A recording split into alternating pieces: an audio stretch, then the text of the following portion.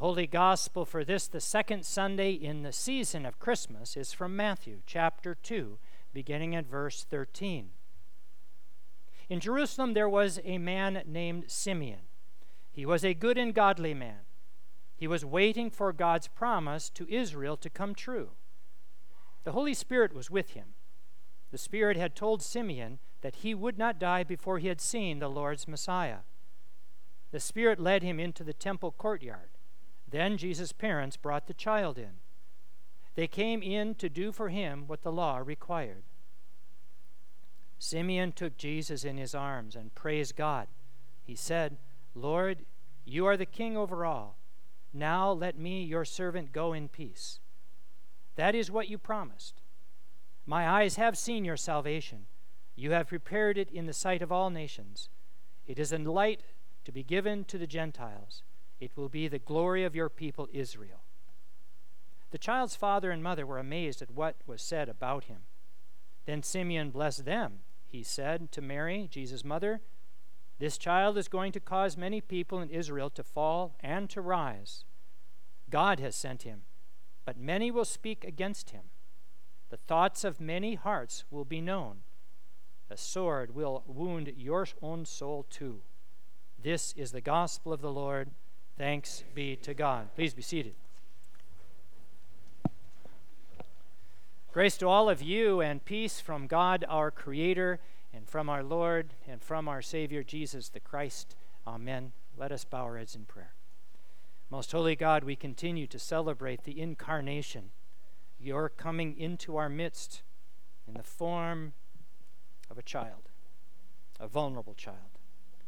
It tells us about your nature, O God, your willingness to give up power, to be vulnerable. Help us to learn from you, O God, that at times that is our calling as well, to let go, to take risks, to be vulnerable. We pray this in your holy and most blessed name. Amen. Well, today, as you just heard, is the story of Simeon in the temple. It's a wonderful story about a man who has been, in the King James Version, just and devout his entire life.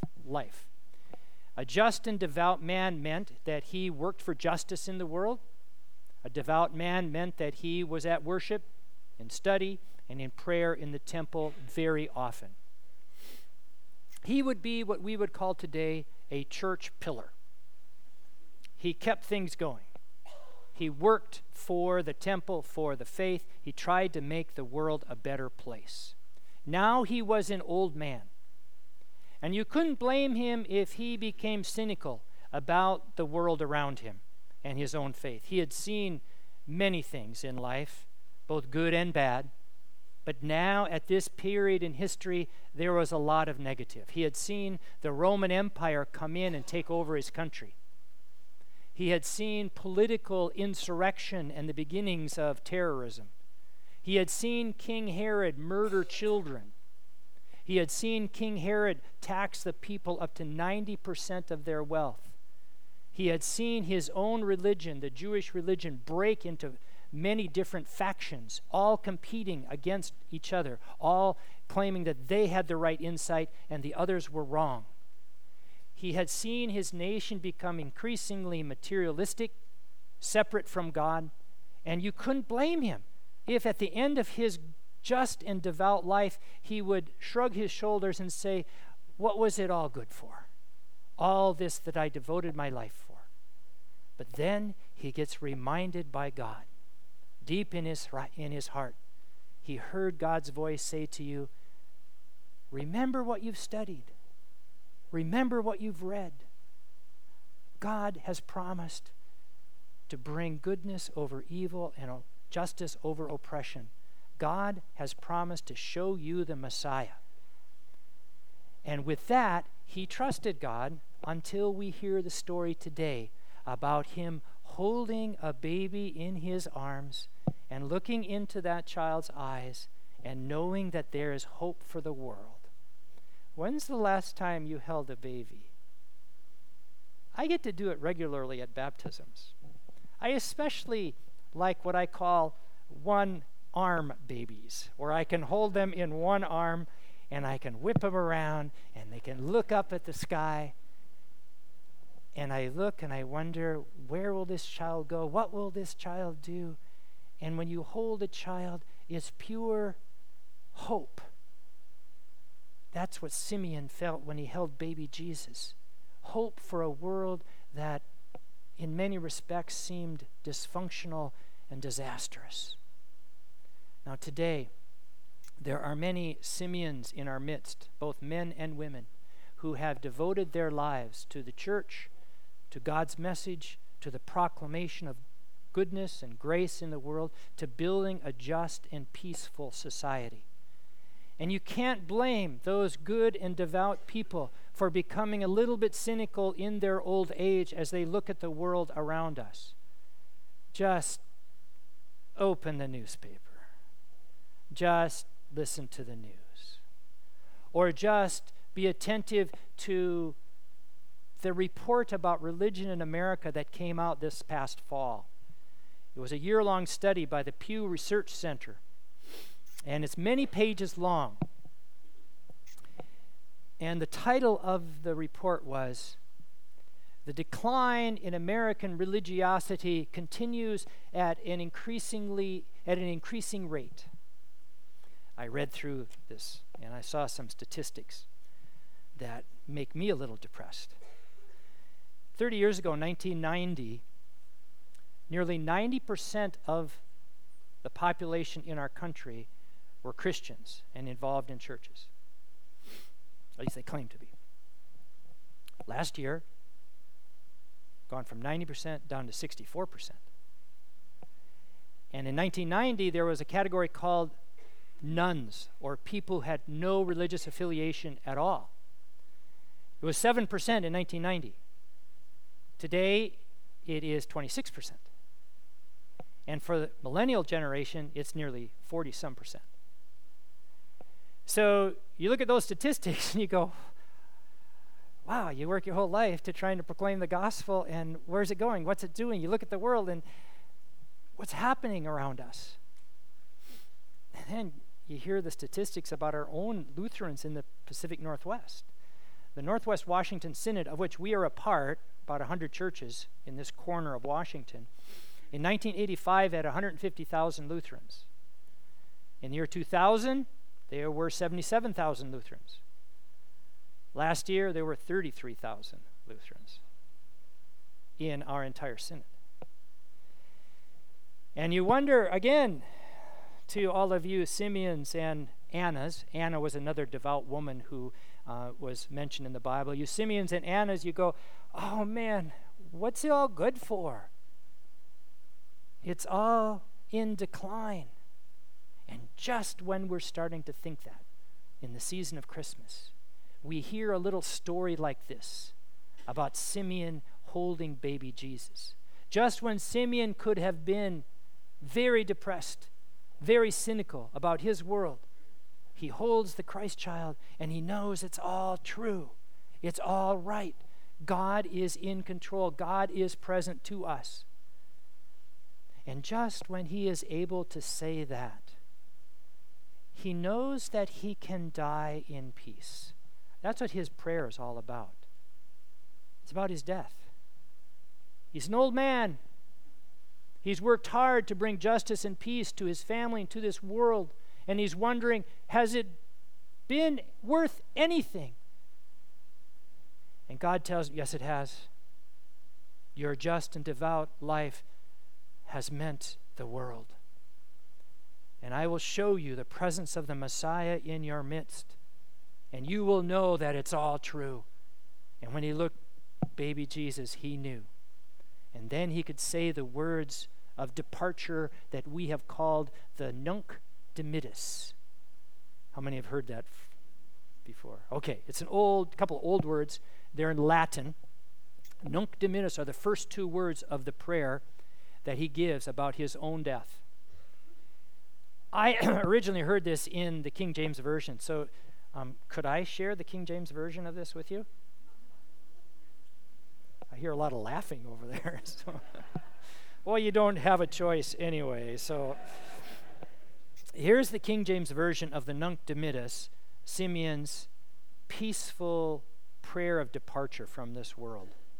Lord, now lettest thou thy servant depart in peace, according to thy word. Mine eyes have seen thy salvation, which thou hast prepared in the sight of all people, a light for revelation to the Gentiles, and the glory of your people Israel. Simeon could then go to his grave in peace. It was the end for him. But you must understand the biblical word for end. The biblical word, as I've taught you before, is the word telos. And telos does not mean that it is over. Telos means that it is completed. Simeon's life was not over. It was completed. It was fulfilled. He was finally done. And so death was not death for him. Death was a sweet repose after a life well lived.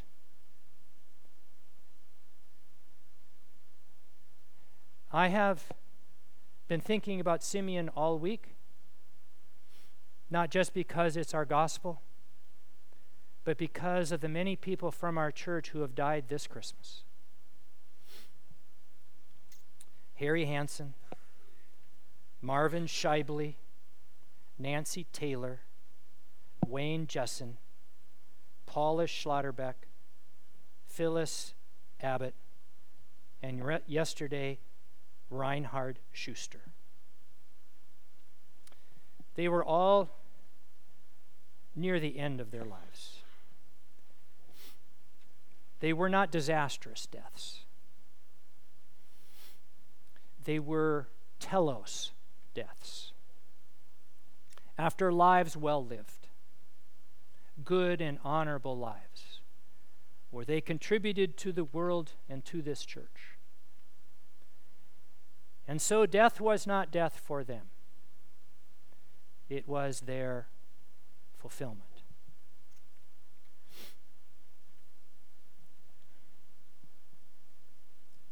Their lives and their deaths, like Simeon's, can be instructive for us as we live in a world, as you know, of dysfunction and disaster and decline.